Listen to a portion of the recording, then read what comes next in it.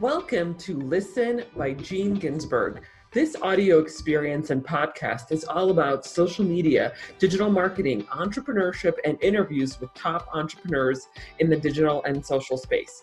I'm your host, Gene Ginsberg, digital marketing expert, #1 best-selling author, and award-winning entrepreneur. I will be sharing with you strategies, tips, and tactics on how to grow your business and your social media following. Thanks for listening. Hey everyone, Gene Ginsberg here. Another episode of Listen by Gene Ginsberg. And I'm very excited because I have a very dear friend, someone I've known since college on the episode today, Rebecca De Ojeda. How are you? Hi, I'm doing great. I'm super excited to have a chance to chat with you in this setting. Yes, it's been, wow, we've known each other for so long. I don't even want to say how long because I'm going to date myself. I'm going to date both of us if I say that. But let's just say it's been since college and we've known each other for many years. And it's just, both of us have kind of grown in our careers in our different ways. And so it's just kind of interesting to see that, what happens after a decade or two of after college has ended. So tell us a little bit about your background. Yeah, so I have a little bit of an unusual path. I originally went to college for a combination of visual arts and physics. So it's kind of odd for people when they find out I'm in operations. So I kind of went through this evolution where from that I got into marketing, and eventually marketing led me to start my own company. And the company evolved from marketing to also consulting because most of our customers were small business, either startups or growth mode. And what we learned was that we would, through marketing, help them grow. But then there were these gaps in their ability to sustain that growth through their operations. So little by little, I started getting far more involved in helping them with the structure of their operations, whether it was customer support or logistics or whatever it might be. And eventually I migrated to doing turnarounds and then finally settling into this, my current position as Chief Operating Officer. So not the traditional path. I have gone through several different episodes of Rebecca's career, but definitely interesting things along the way at every single one of those steps. Yes, that is a very interesting path. I mean, arts and physics. I do remember in college that's what you were majoring into, now being a CEO of a company, of a pretty large size company. So interesting how that whole transgression went through, right? over the last like 10, 20 years or so. So that's very interesting to hear that. So tell us about what you're doing now. So I'm the Chief Operating Officer for a facilities maintenance company. And essentially what that means is just any services that go into keeping the health of a building. So janitorial, physical plant, groundskeeping, anything that keeps the space that you're occupying healthy. So I am very involved in leading the long-term growth strategy, in ensuring that there's interdepartmental cohesion amongst the teams to make sure that we're growing in the same way as a company evolves through its stages. There's always the risk that you'll generate these silos, and it's up to me to bring all of our department heads kind of along the same frame of mind and the same evolution. And with that, of course, staying nimble and adapting to changing circumstances, whether in the market or whether it's because it's structural and specific to us as we grow.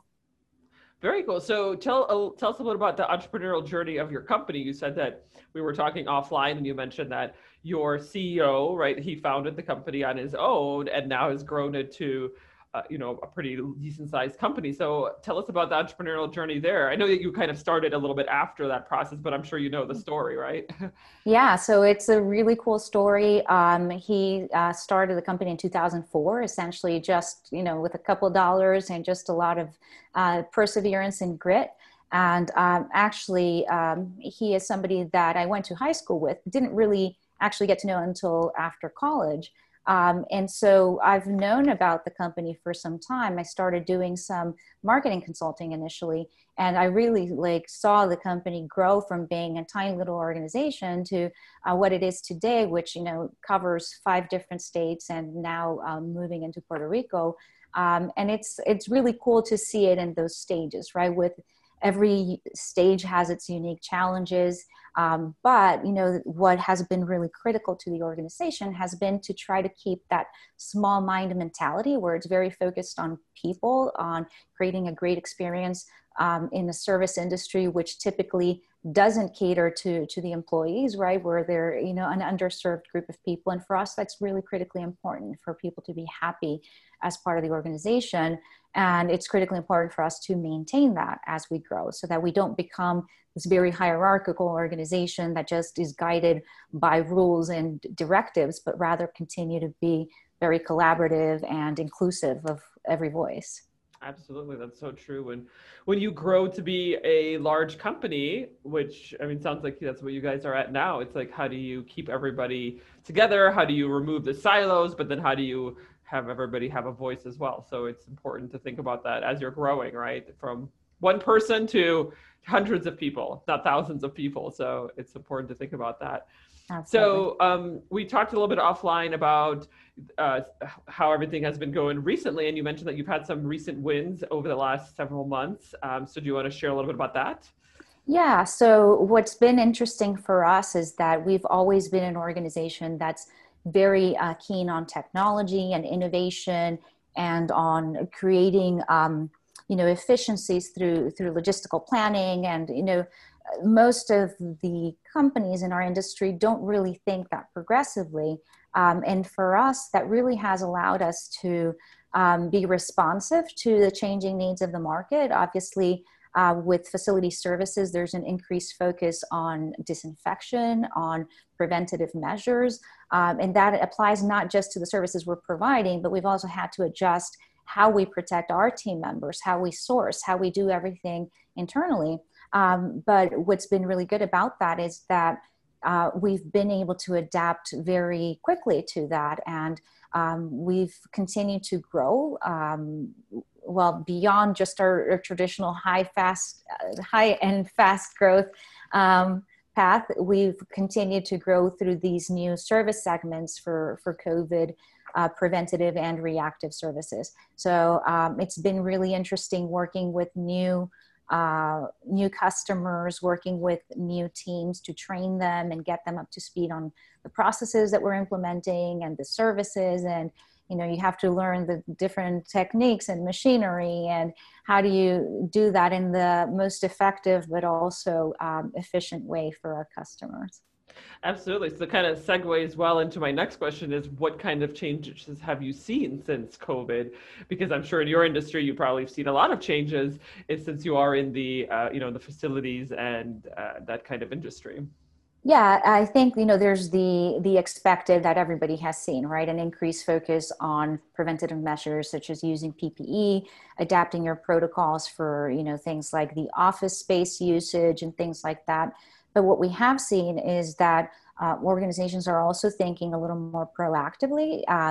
Unfortunately, it is the product of fear, right? But the positive thing is that doing anything proactively is actually far more beneficial to your facilities in the long term and to your budgets in the long term. So we've gotten the opportunity to work with a lot of customers to plan better on how we do preventative services, to be more aware of how they are also occupying their space and how our services are delivered. For us, we have had to adapt the way services are delivered. So in some cases, for example, in order to keep people more distant, you might switch from a type of team cleaning to more individualized space assignments and things like that are logistical challenges, right? But that end up being a different way to respond to things, working with suppliers for more options around our chemicals or machinery that is considered the most effective against COVID. In general, there's also a lot of responding to our customers' changing needs as their spaces maybe not occupied fully. We also have had to ramp down in some areas, and Right. we've tried to be creative around how we help them adjust their budgets as well, while also moving our teams around so that we could keep from having to lay off large numbers of people. And it was a very interesting challenge that resulted, luckily, in a great outcome, in that we did not actually lay off hardly any people due to COVID. We were able to redeploy our people to different accounts to service different operations, of course, being mindful of giving them optionality. If somebody did have a health concern or something like that, that they had the option to stay home. So it required a lot of planning and moving resources and retraining, but it was probably the best outcome we could have hoped for in that regard. This podcast is brought to you by the Digital Marketing Method monthly group coaching program, your methodology for growing your business and your social media following. Join me and my group of supportive entrepreneurs and learn how you can grow your business and your social media following, where we cover topics such as Instagram, Facebook, YouTube, email marketing, and so much more. Go to dmgroup.online, dmgroup.online. That's good to hear. I know that it's always a challenge when there's always a lot of new changes going on, like what we've seen now. But it's good that you didn't lay anybody off or almost anybody off. So that's always great to hear that organizations are still, having successes in this time when things are a little bit more challenging. So yeah, thank you for sharing. And then you mentioned earlier that you're in 5 states and you're also moving to Puerto Rico. So what are some of the other wins that you have or new initiatives that you have coming up? Well, we are onboarding one large customer now that we're super excited about. It's a university here in Fort Lauderdale. They have multiple campuses and they're just a wonderful institution. And so that's right now happening in the process. We also have been kind of re-engineering our internal structure to support that growth. So we've added a lot of great people around technology development, around our people operations and things like that, that really just provide a lot more sophistication to our support structure for our service personnel. So that has been an exciting journey. And, anybody that has gone through the entrepreneurial path knows that, in the beginning, you just have to do everything yourself. That's just, right. You have to wear every single hat. And that can be exciting, but it can also be very exhausting. So it's been very nice to get to a point where we have a lot more high-level people driving strategy and the execution, and really just supporting the overall goals, and to be able to kind of take a step back, not that the workload has reduced, but to take a step back and see them really flourish and see them really come with new ideas and to just collaborate at a much larger level. That is a very gratifying experience to be able to progress to that. Yeah, because I know when you first started with the company, which has been now a while ago, you were kind of wearing a lot of hats at that point, right? Because it's still a pretty small company. And so over the last several years now that you have become CEO and also have seen the company grow, it's just like now you're more of in a strategic role, right? Versus like, I wear all the hats because, it's more of an entrepreneurial experience. Exactly. But that journey of having been in many departments is actually really A, very gratifying, but B, it's also very useful for setting strategy because it gives me a broader perspective of what each department's needs are and those considerations. So for example, I used to manage our talent and HR operations along with the service operations. That to me exposed me to a lot of understanding better what our employee needs are, understanding legalities around employment and how we handle our employment policies, and really just being much closer. We are a service organization, so the closer you can be between the people that are working for you and versus the customer, having that very close knit relationship is really, really beneficial to the outcome. So I think it has been a really good evolution in terms of giving me a broader perspective. Yeah, absolutely. That sounds great because I know that for me, like that's, and I know you were an entrepreneur too when you first started back before you started working for your current company. You had your own business, and so I know both you and I have had the entrepreneurial journey. So it's probably Yeah. a lot different now when you're like I'm, in a more strategic role and overseeing a lot of different teams. So that's amazing to move into that kind of role. And I know for me too, as well, I started off on my own and then grew my team and now hired just a couple more people recently. So it's like now I'm almost like starting to, not, I want to say remove myself, but like I'm not overseeing as much anymore because I have other team members who are really taking care of everything for the organization. So that's, Yeah. uh, Yeah. So, it's such a great feeling when you have a team that you trust that you can yep. actually hand off with little directions, just, give them a general goal or, target and have them just run with it. And, Yes. if they are well integrated to the company, that sometimes they come to you with surprisingly great solutions that you might not have even thought of. And I think when you reach that stage of like, wow, look at what this person came back with, it feels really, really good. It does, yeah, absolutely. And I've experienced that too. And it's like, wow, you just went above and beyond, and this is fantastic when employees do that, and you're like, wow, that's exactly the kind of like proactive employees that I'm looking for. And I mean, I think we're all looking for that kind of stuff. So awesome. Well, one last question before we wrap things up. So, what is your prediction for the industry? And then I know it's a very loaded question, and that could be your industry specific. It could be self-driving cars. It could be going to Mars. It's a very open-ended question. I just love to hear what people say about their prediction for the industry.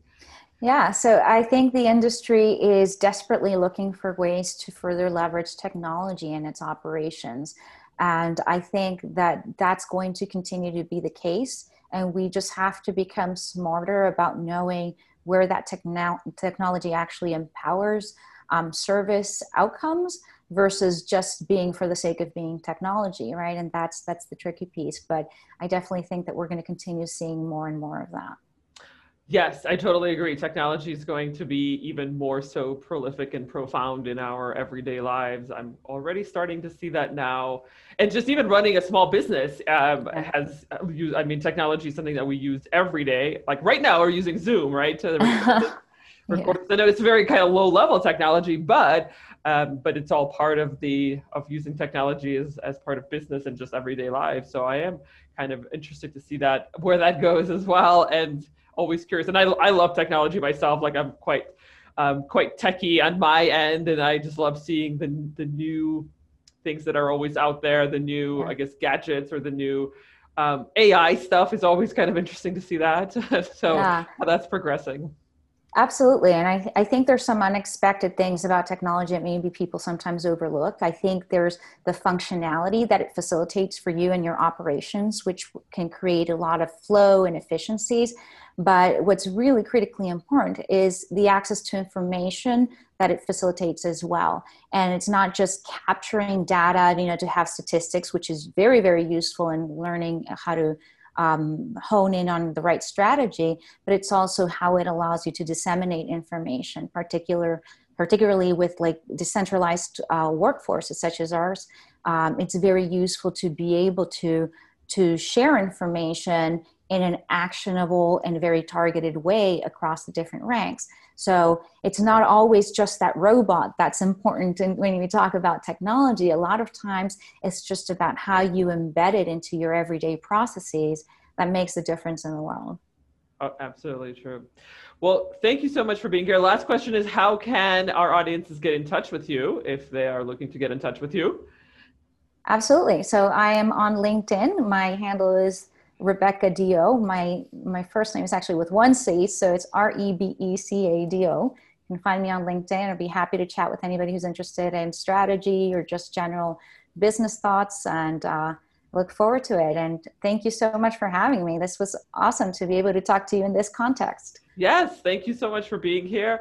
It's been fantastic, and I love learning about your business, but also love learning about the lessons that you've learned as an entrepreneur, but also as someone who started off in this company and then has grown it to be such a huge success, and all of the different roles that you've had. So this is fantastic to hear those lessons. So thanks so much for being here.